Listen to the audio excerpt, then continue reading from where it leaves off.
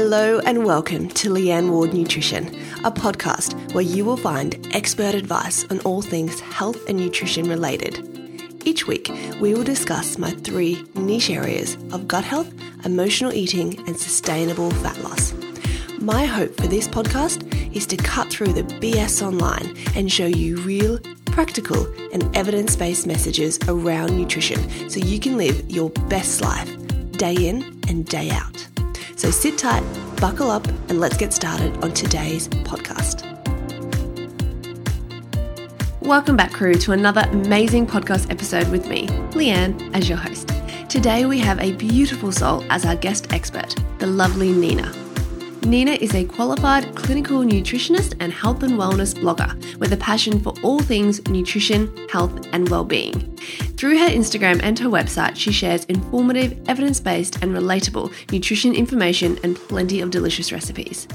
Now, Nina developed her passion for nutrition after being diagnosed with type 1 diabetes very young and being a competitive athlete, but this passion took a downward spiral and led to a long battle with a severe eating disorder.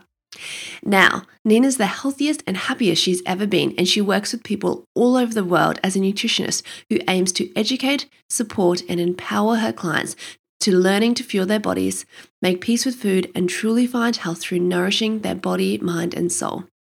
Nina places a strong emphasis on evidence-based, fad-free information and finding your version of balance. So make sure you guys head on over and give Nina a follow on Instagram. Her handle is at naturally_Nina_, and hop on over to her website as well, which is www.naturally-nina.com to check out her 2 amazing ebooks, which are filled with a wealth of BS-free, evidence-based nutrition information and over 100 wholesome and nourishing plant-based recipes. I hope you guys enjoy this podcast, and if you do, please remember to leave us a positive rating or review. It means the absolute world to us, and it means that Apple can put our podcast out to more people and spread the evidence-based health messages that we're trying so hard to get through to so many people. I appreciate you guys leaving us a rating, and let's jump straight into today's podcast. Welcome to the podcast, Nina. I've been following you for so long on Instagram now, many years now, and I've got to say your recipes, your content, everything that you produce, it's just amazing. And I'd love you to introduce yourself to our listeners a little bit and tell us why you got interested in nutrition in the first place. Well, first of all, thank you so much for having me on the podcast, Leanne. I'm a long-time follower and listener of your stuff as well, and I'm a big fan. So it's a real honor to be here. Well, to introduce myself, I'm Nina. I'm 22 years old and I live in the very south of Western Australia. I am originally from Switzerland though, but I call Australia home because I've been living here for a really long time. I am a qualified nutritionist, and I'm also, I don't really like the word influencer, but I have an Instagram and I have a following, so I guess you could call me an influencer. I more call myself a bit of a recipe developer and health blogger, and I have a real passion for evidence-based nutrition and a special interest in eating disorders and sports nutrition. And I'm type 1 diabetic myself and have a past of an eating disorder and doing competitive sport, hence the special interest in those areas. And I've also been plant-based vegan for the past 4 years as well. So that's basically me in a nutshell. Love it. You're going to be an absolute wealth of knowledge for our listeners. Now, can I ask you a little bit more about, you mentioned competitive sport in your background. What did you do? I was a swimmer for a long time. So I'll kind of start at the beginning a little bit. I was diagnosed with type 1 diabetes at the age of 9. And that meant I had to naturally pay a lot of attention to the food I was eating, which did give me a real appreciation and awareness of how the food I ate affected my body.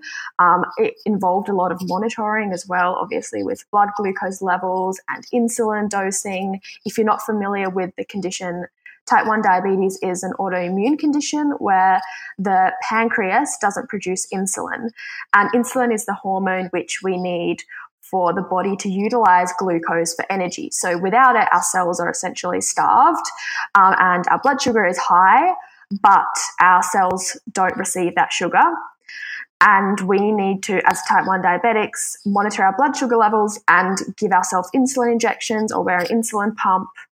And it is quite a challenging condition to have, because there are so many things that do affect your blood glucose levels.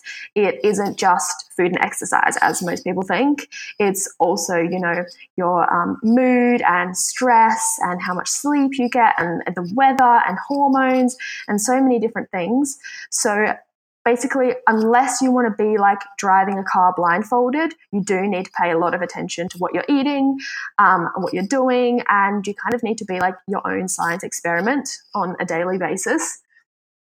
So I am a bit of a perfectionist. It's just my nature. And I did develop quite an obsessive and unhealthy relationship with food because I, like being a really naive 11-year-old, a couple of years after I got diagnosed with diabetes, I sort of thought, okay, well, carbs make my blood sugar go up. Therefore, I can basically, I didn't think of it that way, but you could say cure myself of diabetes, which is impossible with type 1, by eliminating carbs.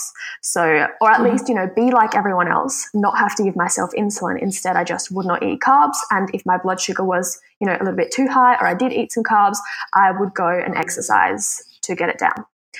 And, my numbers were always great. So everyone always commended me on, you're a great diabetic, you're doing so well.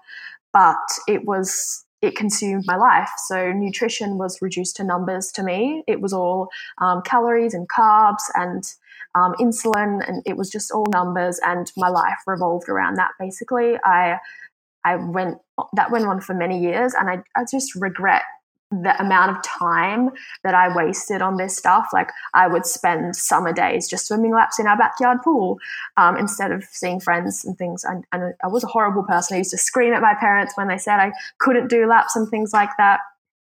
And I really almost lost my life to it. And I lost a lot of parts of my life. I lost a lot of friends. I lost a lot of opportunities.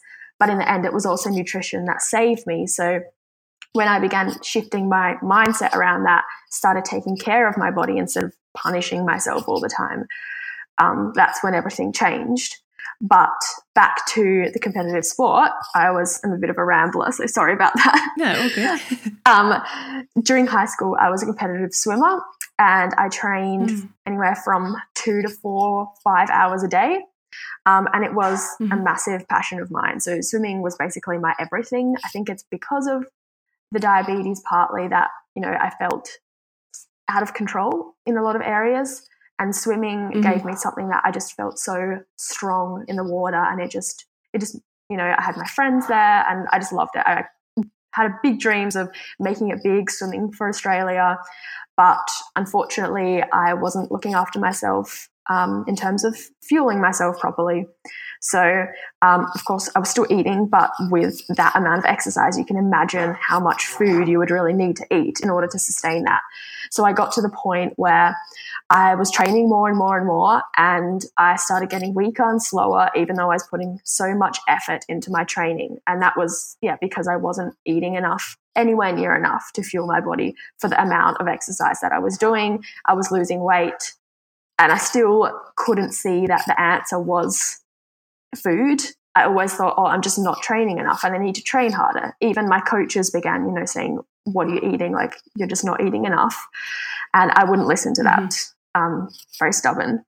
But eventually I did end up in hospital, which was basically my rock bottom, because of course swimming was taken away from me, and not only swimming, but all control was taken away from me. In hospital, for example, like for years I'd managed diabetes myself in hospital. Because of protocol, you're not allowed to do that. So I had to get nurses doing my blood sugars. They had to double check, double sign everything. They had to do my insulin doses. And furthermore, it was 3 hours away from where I lived, which meant I was alone there without my parents, even though they came up a lot and spent a lot of time there, which I'm really grateful for. It was a really, really dark place. And I did spend the next 3 years in and out of hospital and therapy. And I was just stuck in a very negative mindset, still in a place of denial as well. And I really couldn't see the light there until I actually got out of hospital, was out of hospital for a little while.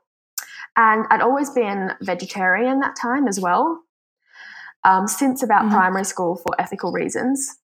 And then about 5 years ago, I stumbled across this documentary, which was called Earthlings. I'm sure you've probably heard of it before.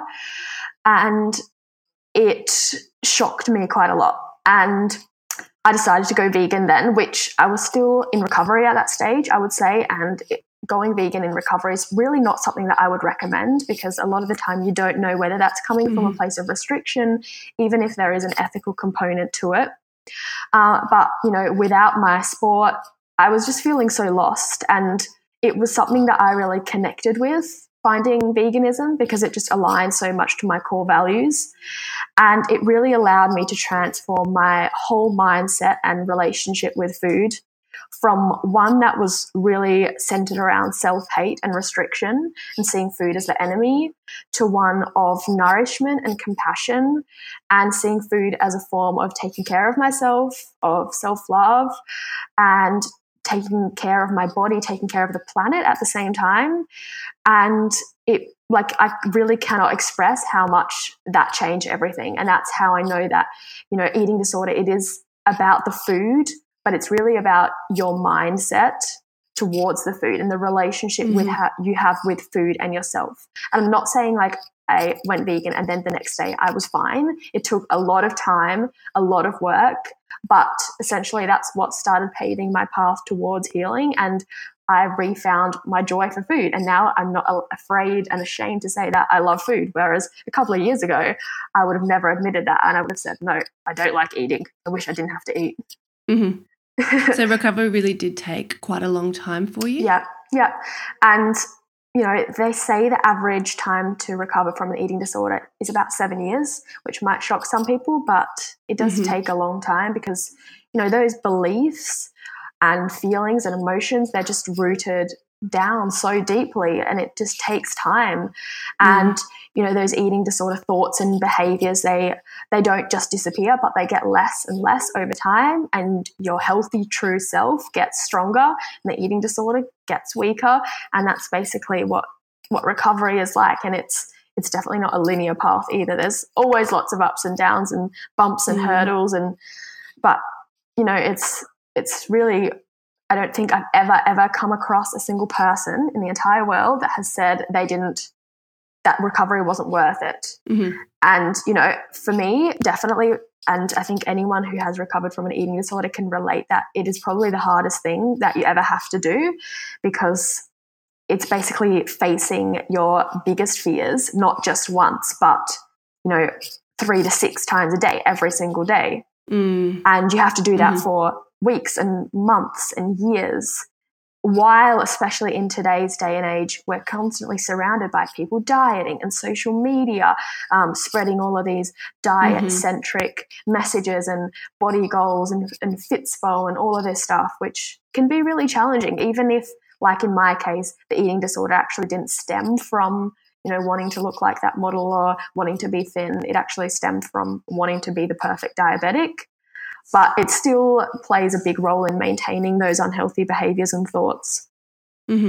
No, I completely agree with you. And I love how you sort of phrase it around that concept that these are things that these demons that you battle, 4, 5, 6 times a day. Whereas a lot of people, even at home trying to support loved ones with an eating disorder, they just can't grasp that concept of how difficult recovery is, because it's like, just eat the food for goodness sake. Like we can't grasp that concept of how hard that is. And you're right. It's like facing your worst enemy or the thing that you're most scared of in the entire world multiple times a day. Like it's like saying to somebody, go and swim with sharks, or go and, look at that big tarantula spider or something on your wall 4, 5, 6 times a day. Like I think it's just it's so powerful that you have recovered and that you're able to share these amazing messages with women. But I do have a question for you in terms of anybody who might be struggling with an eating disorder at the moment or really struggling with their recovery. What was the one thing that really got you through, or what was like the rock for you during your time of recovery there that really helped pull you through?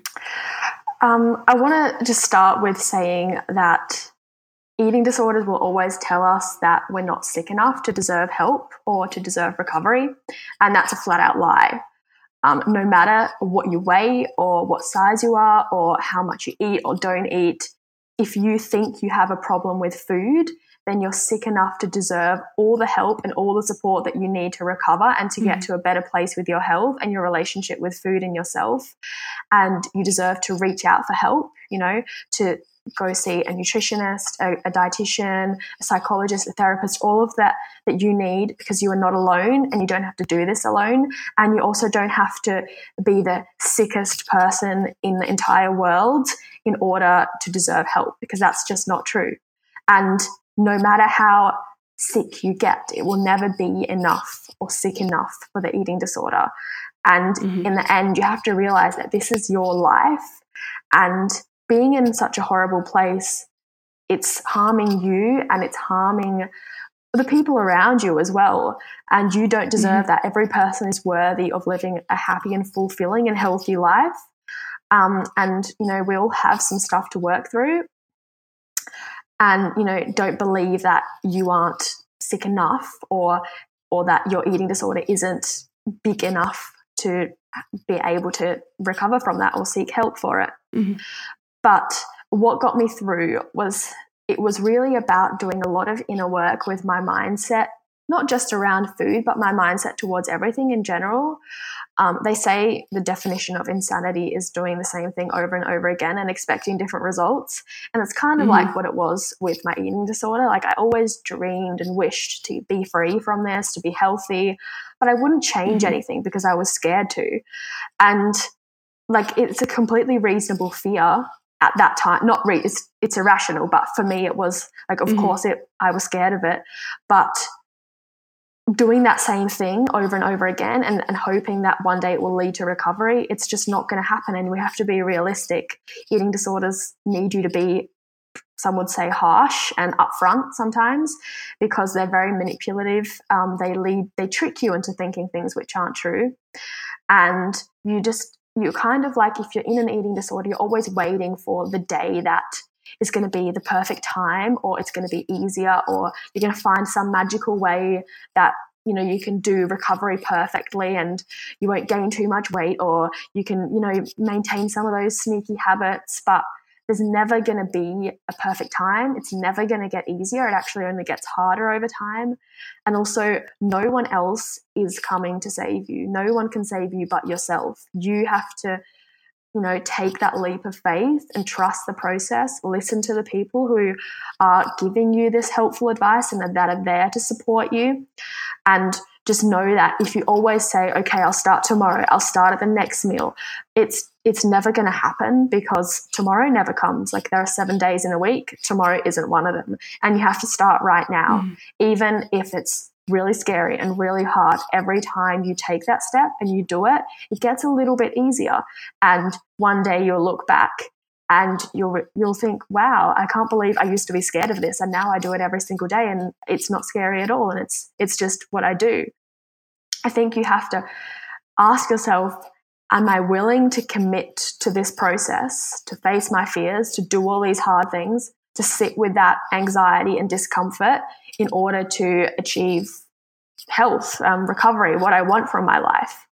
And seeing it as, something that you actually are willing to go through in order to get those benefits at the end, I think it makes it a lot more empowering than just thinking, oh, I have to go through this to beat my eating disorder, or, and seeing recovery as something negative, because, there's a lot of bad things about it, but seeing it just as a pathway to get back to health and to really live your fullest life can be something really empowering.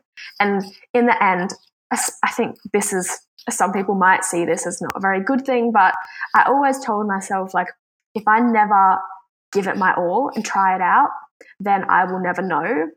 So why not just, do it, do all the hard things, commit to recovery, and then if in the end I don't like it, I can always go back to what I'm doing now.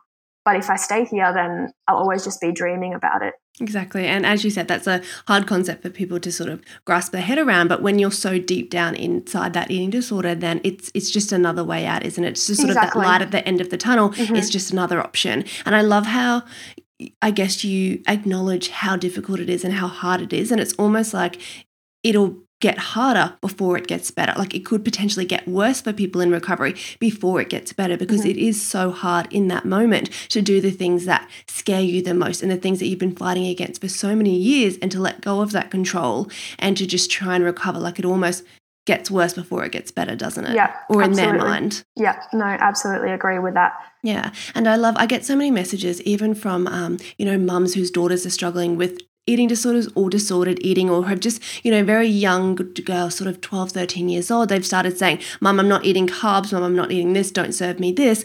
Do you have any messages at home for any sort of mums or family members who may be listening who have a loved one who is struggling with an eating disorder? What would you say is something that they can do at home to support their loved ones through this time? Because as you said, it is so difficult, and often they'll just be, the person suffering from the eating disorder will be screaming back, but it's just because they're hurting so much and they're so scared and they're so confused. How can our loved ones at home support loved ones going through eating disorders or disordered eating?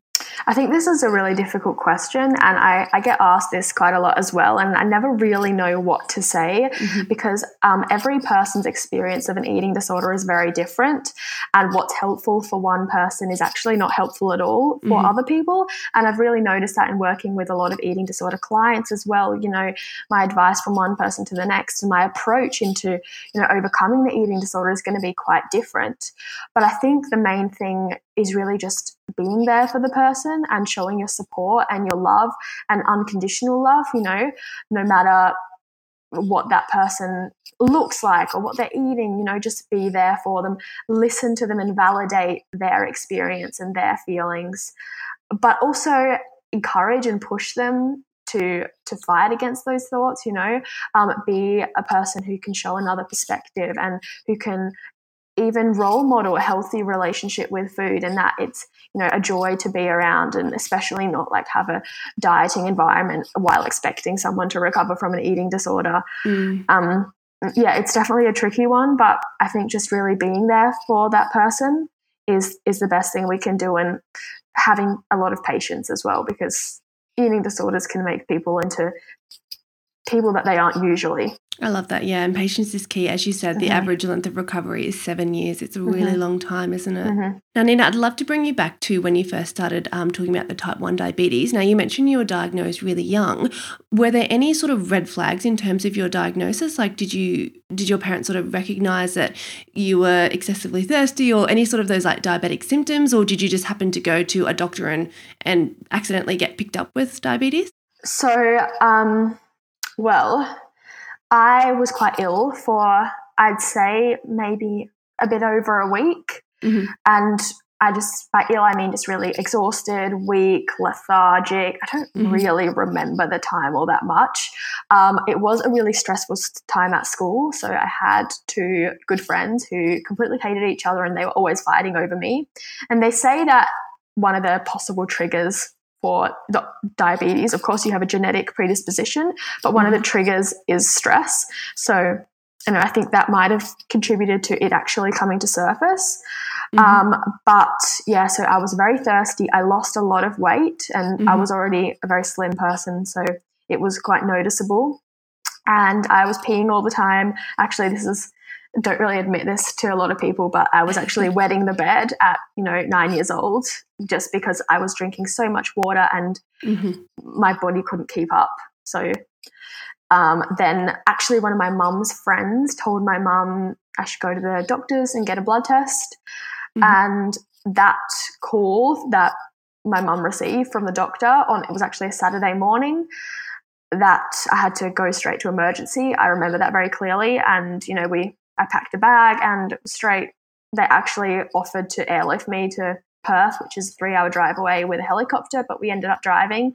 And I remember that I was so hungry, and I ate a banana on the way up to the hospital. I was like, that probably wasn't the best thing when my blood sugars already were that high. Yeah. But, of course, that was when my life was basically turned upside down. But I accepted it really well at that young age. I think it only caught up on me a little bit later, with the whole why me sort of mentality a little while later. But I took it on board quite well, I would say. Yeah, for somebody so young. And that actually sort of leads me into my other question. Again, I get a lot of messages from people, particularly women who may be diagnosed with, these lifelong conditions, particularly autoimmune conditions, diabetes, celiac disease, perhaps something like inflammatory bowel disease. And as you said, these are types of diagnoses that can absolutely turn your life upside down. So again, do you have any advice for our listeners in terms of, I guess, not letting your condition define you, particularly if you are diagnosed quite young? It can be something that kind of just takes over your life, can't it? Yeah. And diabetes is definitely one of those where that is very strong because, it affects every aspect of your life. It's basically a full-time job. It's not like you can just take a medication and then it's okay. You have to constantly monitor it around the clock, even at night. It doesn't sleep. And I really did struggle with that why me mentality because, from eating disorder recovery to being a competitive athlete to just everyday life, diabetes just made everything a lot more difficult. And I sometimes was jealous of other people that, they didn't have to plan their food and calculate their insulin dosages and deal with highs and lows and sleepless nights and all of those things.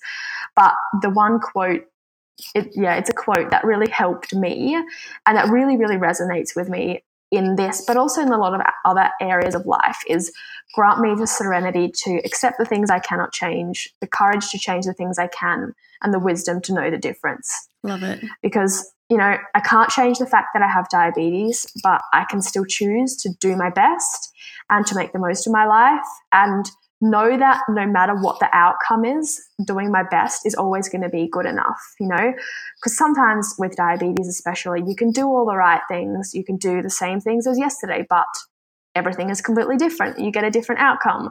And I used to always blame myself and blame the food for those things, but I realized that wasn't helping me in any way. It was only making the things worse. If I tested my blood sugar and it was high, I would have a tantrum. But how was that helping the situation? It was just making everything worse. So again, it was really about shifting that mindset and just learning to be a bit more self-compassionate and just be okay with, maybe I have to do things a little bit differently to other people, take a bit of extra time, a bit of planning, a bit of knowing things in advance. But that's okay. It's making me a much stronger and a more resilient person. And instead of looking at these as failures, I try to see them as learning experiences instead, and changing my mindset from like, oh, can I do that with diabetes, to how can I do that with diabetes? And, everyone else has their struggles and their hurdles to overcome as well. We don't know what everyone else is going through. As bad as that sounds, there are worse things than having diabetes. And I'm really grateful to live in a day and age where we have, insulin pumps and blood sugar monitors and all of these things. I'm not 30 years ago where we had to measure our blood glucose levels with a urine stick or just blind guess, and your life expectancy was significantly decreased. Like these days, we have amazing technology here to help us. And yeah, it really does make us stronger and tougher and more resilient people in the end. And it's, again, I will never give up hope, though, that they will find a cure for it someday. And be the first to admit that. But for now, I'm just doing the best that I can. I love that. And you're so positive. And that's one of my favorite things about you, and that you just give so much to everybody else from all your experience as well. Now, I had a quick look through your website, which again, I love. And one of the taglines on your website is nourishing body, mind, and soul. Now, I love that. It's such a holistic approach to health, and it's everything that I believe in. And you've talked a little bit about this, but can you tell our listeners at home what each component means to you and why they're so, I guess, important to health overall? Yeah, so I chose this actually because starting studying nutrition, I sort of thought it was just about health was just about the food. And I realized that from my own experience and the experience of others as well, that it actually is not just about the food, and it's not just about like food and exercise and sleep and all of those things. It's actually so much more than that. It's about our relationship with food as well, which is really, really important. So nourishing the body is like eating wholesome, nutrient-dense foods, mostly plant-based foods from the earth. That's going to provide our bodies with high-quality energy and with all the nutrients to help us both feel and function at our very best.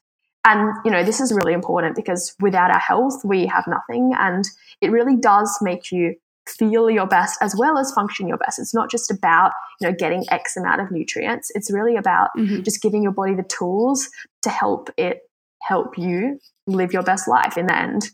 And nourishing the mind is about your relationship with food. So that's how you feel about the foods you eat. Are your food choices coming from a place of self-care or self-love?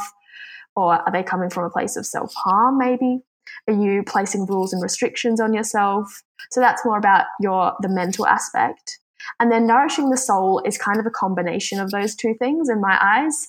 It's about making food choices that serve you best in that moment, which, it might be your grandma's freshly baked cookies when you go and visit her, or having a pizza out with friends, or it might be a big nourishing Buddha bowl. But it's really about, because that social connection, family, freedom, nurturing yourself is just as important as eating all your fruits and veggies. So it's really about combining all of those three things, which is why you'll see, food, mainly really colorful, healthy, vibrant food on my page.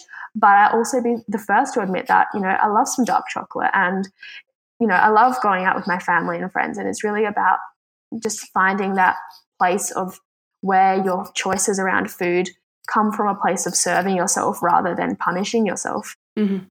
I love that concept, and I always talk to my followers and my listeners about the concept that I talk about called soul foods. So I always say every time that you eat, you make that conscious decision to either nourish your body or nourish your soul, and neither is right or neither is wrong, but just make that decision, and I guess just really own it. Like, a lot of people will be like, oh, I feel like ice cream. Oh, I can't have ice cream. It's really bad for me. It's such a bad food. It's, I'm trying really hard to live healthy and that sort of thing, whereas it's just like, I can have an ice cream and don't stress out about it, and it's okay, and it's not going to automatically make me gain weight. Like, a lot of people think about this concept of nourishing your body as 100% clean eating, and you can't have a slice of pizza, you can't have one of grandma's freshly baked cookies. And I feel like we just have, I guess social media has done a really great job at making us even fearful about foods, and as you said, foods that come from the earth, like things like potato. People fear carbohydrates because they think that they're bad for us, but it's that whole balance between what is going to nourish my body and what is going to sort of just top up my soul a little bit, which I understand might be an overly processed food. It doesn't really have any real nutrition,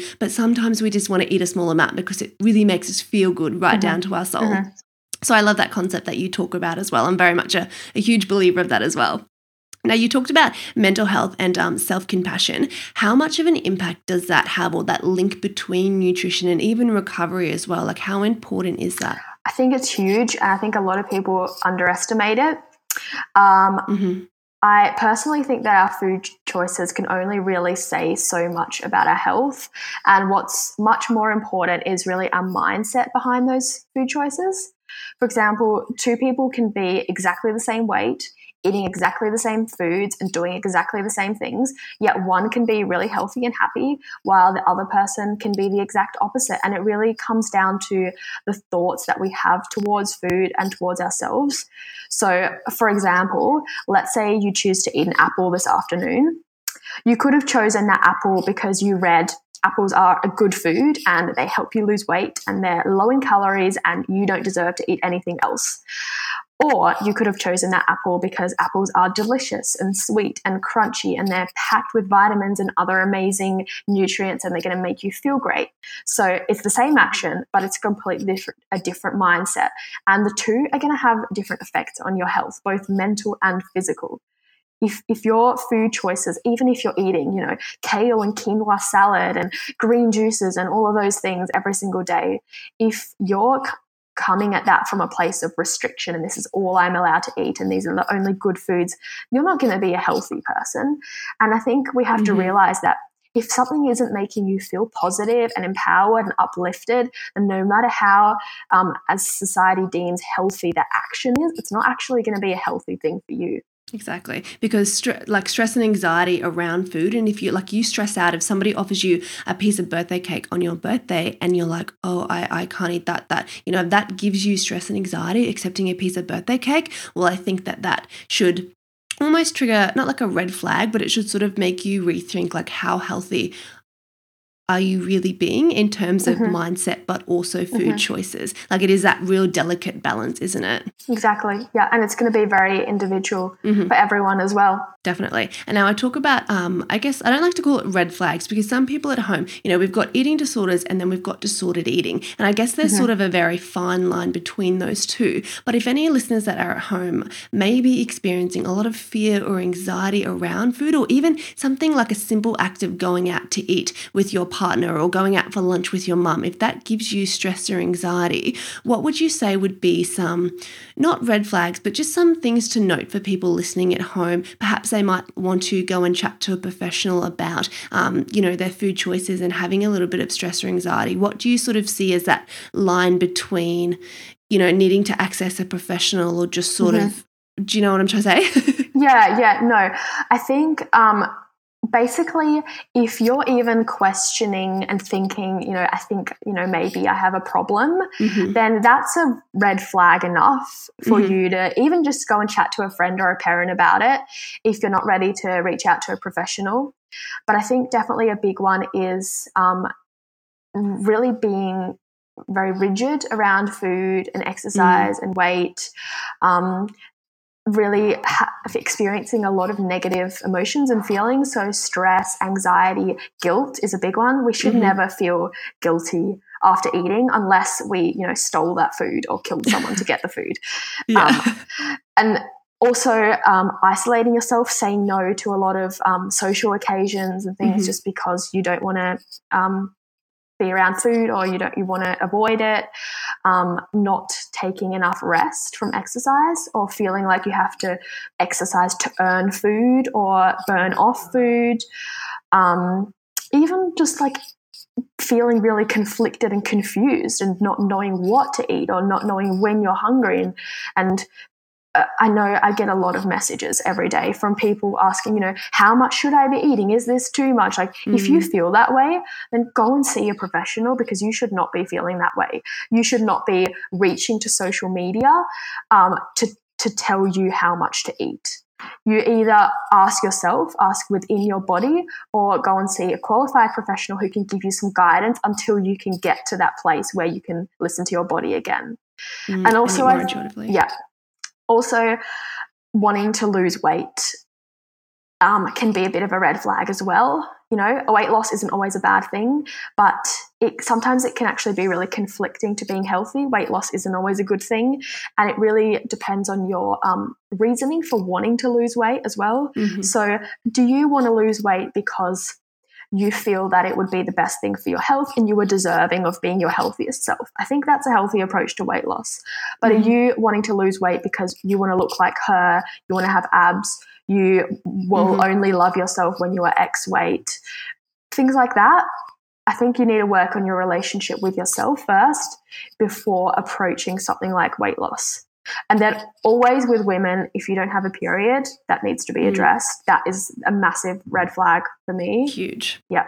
Yeah, definitely. And on that note, there is a lot of women who I see, particularly who reach out to me and just sort of say, look, I'm doing all the right things. I'm exercising 7 days a week. I'm not able to lose weight. And the first thing that comes to mind isn't weight loss. It's the fact that you're exercising 7 days a week. And that's not healthy. Like I do maybe 4 to 5 sessions a week, and that is enough for me. Like my body's almost calling out, like just go for a walk, like 4 or 5 sessions, plenty. Those people who are flogging themselves sometimes twice a day, like at my gym, and I want to have these conversations with my gym because they have this wall that's like member of the month, and they reward the member that has attended the gym the most. And my partner and I have been going to that gym for quite a while now, and never once have we made that wall, despite making some really great physical gains, really eating some nourishing foods, like, you know what I mean, like really making some great gains with our health. But because we haven't, they're almost rewarding over exercising, which I don't think is right. So for me, that is a huge red flag as well. Like over exercising, under eating, and missing your period for women it's huge, isn't it?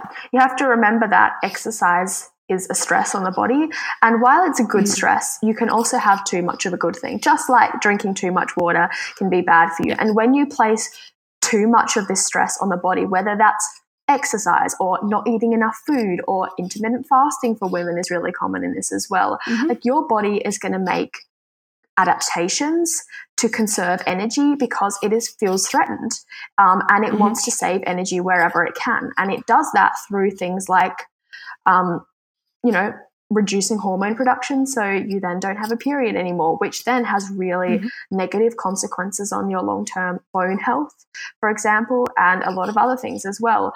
So, you know, that is a clear sign, your body trying to tell you, look, something's not right.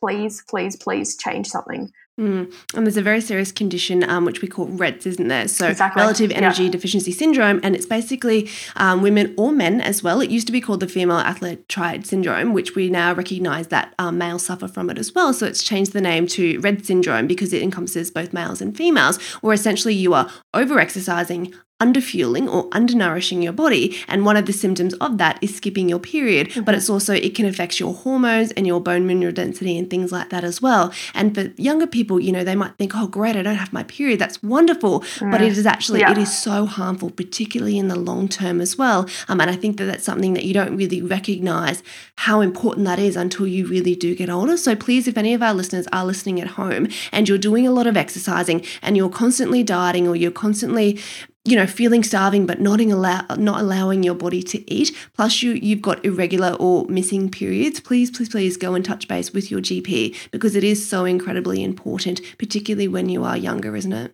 Yeah, and I just want to, on that note, like, I'm not an endocrinologist, but I have had a lot of clients who went to see their GP and their GP put them on the pill. And the pill is not a solution for when you don't have a period. When you're on the pill, you actually do not have a period. You have what's called a withdrawal bleed, and that does definitely not help bone density according to the evidence that we have at the moment. So if your doctor does suggest that you go on the pill because you don't have a period, or they tell you it's normal just because, you know, you're healthy and exercising a lot, please go and seek a second opinion and don't take that as an answer. Exactly, because there are just so many different things, and it is quite a relatively new, I guess, syndrome, REDS is. Like, it's sort of, we're seeing it a lot more, aren't we, over the last couple of years, and it is something that somebody might just glance at you and think, oh, you look like a healthy body, you're exercising. Perhaps you're just stressed, that's the reason that you're not getting your period, but it is actually it's so important to really get to the bottom of that. And if you are actually over-exercising and underfueling, that is the answer right there for you, rather than taking a medication or a pill or something like that. Exactly. And you don't even have to be underweight at all to experience REDS. That can happen at any weight and at any body size. And yeah, definitely does not have anything to do with your weight. Now, I know that we both basically, in a nutshell, hate dieting, and we're big firm believers that dieting doesn't work. And in fact, we actually have research and evidence to support that diets don't work.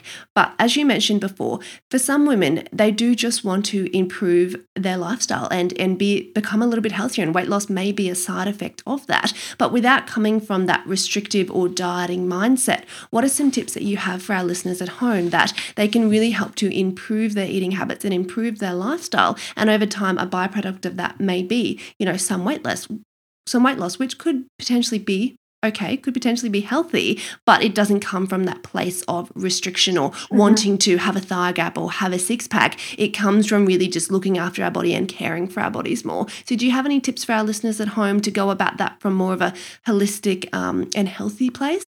Yeah, I think it kind of exactly what you just said. So looking at food as a way to take care of your body, which is your home for the rest of your life, to nourish and to fuel your body. So, you know, approaching food as, even ask yourself the question, how can I best serve my body through the food that I eat? You know, and that might mean making a big Buddha bowl. And, you know, occasionally best serving your body might be having a cookie or some chocolate or something, and that's okay. But the majority of the time, serving your body best is going to be giving it something nutrient dense and wholesome that really allows you to feel your best, to feel fueled and energized.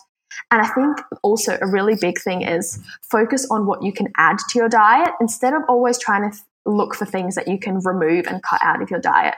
You know, even if, you know, your typical dinner at the moment is a piece of lasagna, why not just start adding some vegetables to that, or adding in a piece of fruit to your day, or adding a handful of nuts to your breakfast or something like that, instead of always looking at things to remove. And if you keep adding more of the good stuff, it's going to naturally outcrowd some of those maybe less nutritious food choices, and they'll just be the things that you have here and there.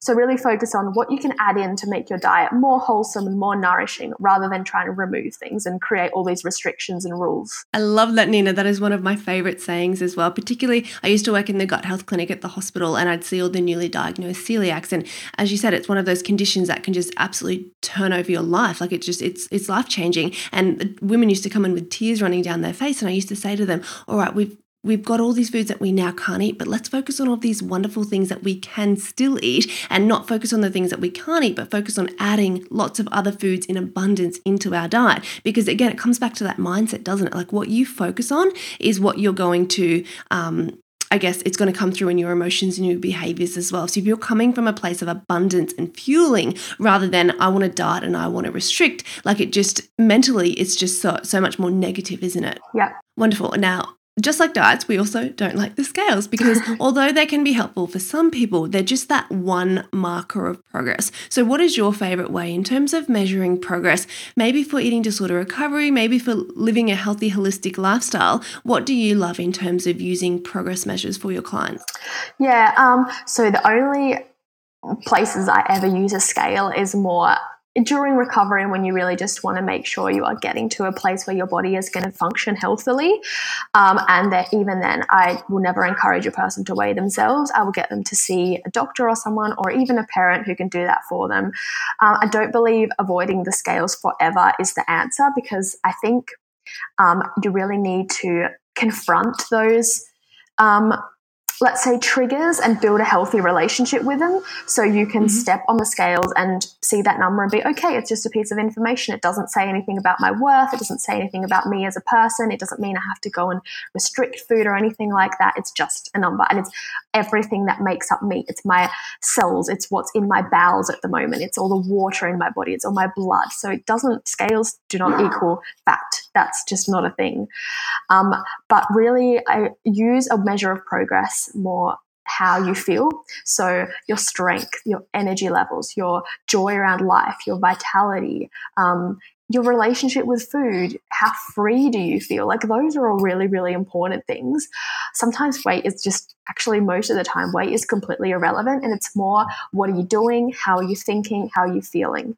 Love it. And as you mentioned, the scale, I always say to my clients, it's a one-dimensional number. Like we place so much value on this one number, on this metal square, and it's like it has the potential to derail everything wonderful that we've been doing. Whereas it's kind of like if somebody in their mindset wanted to lose weight, they'd be like, oh, the scale better go down. And despite all of the wonderful, healthy things that you've done that week, if God forbid you jump on that scale and the number stays the same, or it goes up a couple of 100 grams, which is absolutely nothing because, fluctuations with hormones, water, bowels, that sort of thing, it's just completely normal. That then one-dimensional number has a power to affect your changes for the rest of the day, the rest of the week until Monday, because women love to start diets on Monday. So we place so much pressure on this one-dimensional number when there are so many other wonderful other measures of success. And, energy levels being one of them, particularly in recovery, but also for living just a general healthy lifestyle, like how much energy that you have. If you're jumping up and you're bounding out of bed because you're fueling your body appropriately with wonderful foods versus restricting your body and always feeling tired and always having cravings and always, finding it really difficult to drag yourself to go and do exercise, where it should be something that you love doing because it's just moving your body in a great stress relief. Absolutely. Now, in terms of your qualifications, now I love you because you're an evidence-based practitioner as well. Do you find that since studying your, approach to nutrition, or the things that you see on social media have been a little bit different? Because there is just so much, I like to call it BS, but just fluff on social media when you read these things and you're just like, that is absolutely ridiculous. But I think the scariest thing I've seen of late is people just using such scientific language, whereas it actually sounds legit. And then you read it and you're kind of like, oh yeah, that sounds right. Then you read it again, you're like, no, that's BS. That's not right at all. But it sounds so scientific that to the lay person who doesn't really understand literature and evidence, it's enough for them to go and believe that and do that, take that pill or go and take that medication or do that diet because it sounds so real. Do you experience the same? Yeah. Absolutely. Everyone thinks that just because they eat, or maybe they have a great body, or they've lost weight, or they have a six pack, therefore they can tell other people what to eat. They're qualified. Yeah. And it creates so much confusion and so much fear and misinformation that it's honestly scary and it's heartbreaking. And I really want to be a voice that people can trust and turn to for information that's reliable and evidence-based. I really love the saying that, like, if you can't explain something in a simple way, then you actually don't understand it properly. So all those people that are like using like really complex scientific terms, a lot of the time they're just, they don't even know what that means themselves. And I want, people to know that the information that I'm putting out there isn't made to support my personal bias or agenda or to make money or sell something. And I want to deliver it in a way that makes people feel empowered and educated and not scared or guilt-tripped either. Love it. And do you have any tips for our listeners at home in terms of how to, I guess, sniff out some of that BS? Like if they're following a couple of accounts and they're kind of like, I don't really know if this is legit or not. What's your advice to our listeners at home in terms of finding really great evidence-based practitioners online? Definitely looking for qualifications is a big one. Usually if someone's qualified, they will have it in their bio. That's something you can look for, definitely. Another thing is, like, ask yourself, what is this person getting out of delivering this information? Are they trying to sell me a meal plan or a product, or are they trying to get me to join their program or buy their book or whatever? And if that's the case, then just, take it with a grain of salt that it might not really be that accurate. And if someone is just, spreading some information just because they want to empower you and educate you, then still, don't believe everything that you read, but it's probably a better indication that it's not just some, superfood detox program that they're trying to sell you to make some money, or some affiliate link or something like that, because you do have to be quite careful with all of that stuff out there on social media these days. It's a problem, isn't it? But I love finding particularly great accounts just like yours and like other nutritionists and dietitians that really do have amazing evidence-based messages. And I think one of the things I love to tell clients is that when you're reading, a caption or you're looking at a photo, if it's not trying to sell you anything, then that, as you mentioned, is a really great place to start. And if it's something like, you could try this, or why don't you give this a go, or this is, some information, particularly when accounts link evidence and science and that sort of thing, I think that's quite powerful as well. Although I have seen people, quite cherry picking the evidence and sort of taking this and then, I guess, adding it to this thing and saying, this directly means this or causes this as well. So I think we do have to take everything with a grain of salt, and also accounts that are very black and white. It's like you need to do this or you have to do this. Yeah. I was about to say, when people say this is the only way and this is absolutely everyone has to do this and eat this way and those kind of things, I think you can also kind of look at how something is making you feel as well when you consume or read through that stuff on social media, like whether it's going to be something that's actually going to help you or not. Because sometimes, the evidence might be factually correct, but it's not something that leaves you feeling positive and inspired and empowered. It's something that actually makes you feel quite down in yourself or confused.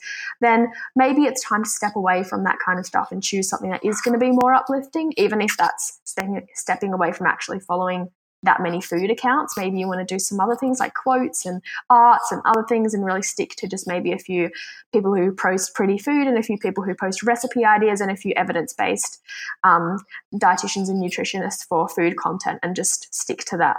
Yeah, definitely. So just doing a little bit of a good, cleanup of your Instagram account as well, and seeing what accounts really empower you and really create that holistic health message versus the accounts that this is my black and white approach. This is the only approach that works. You must do keto, you must do gluten-free or something like that. That very black or white type of messaging.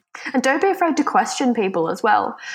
Because I think, like, if someone is telling you that, giving you information and telling you this is the way or this is what it is, then you have all the right to be like, okay, well, why? Or can you please show me something to support that? You have all the right to do that. And then if they really believe in that, and if that is really the truth, then they'll have no problem with providing you with a reason or some evidence behind that.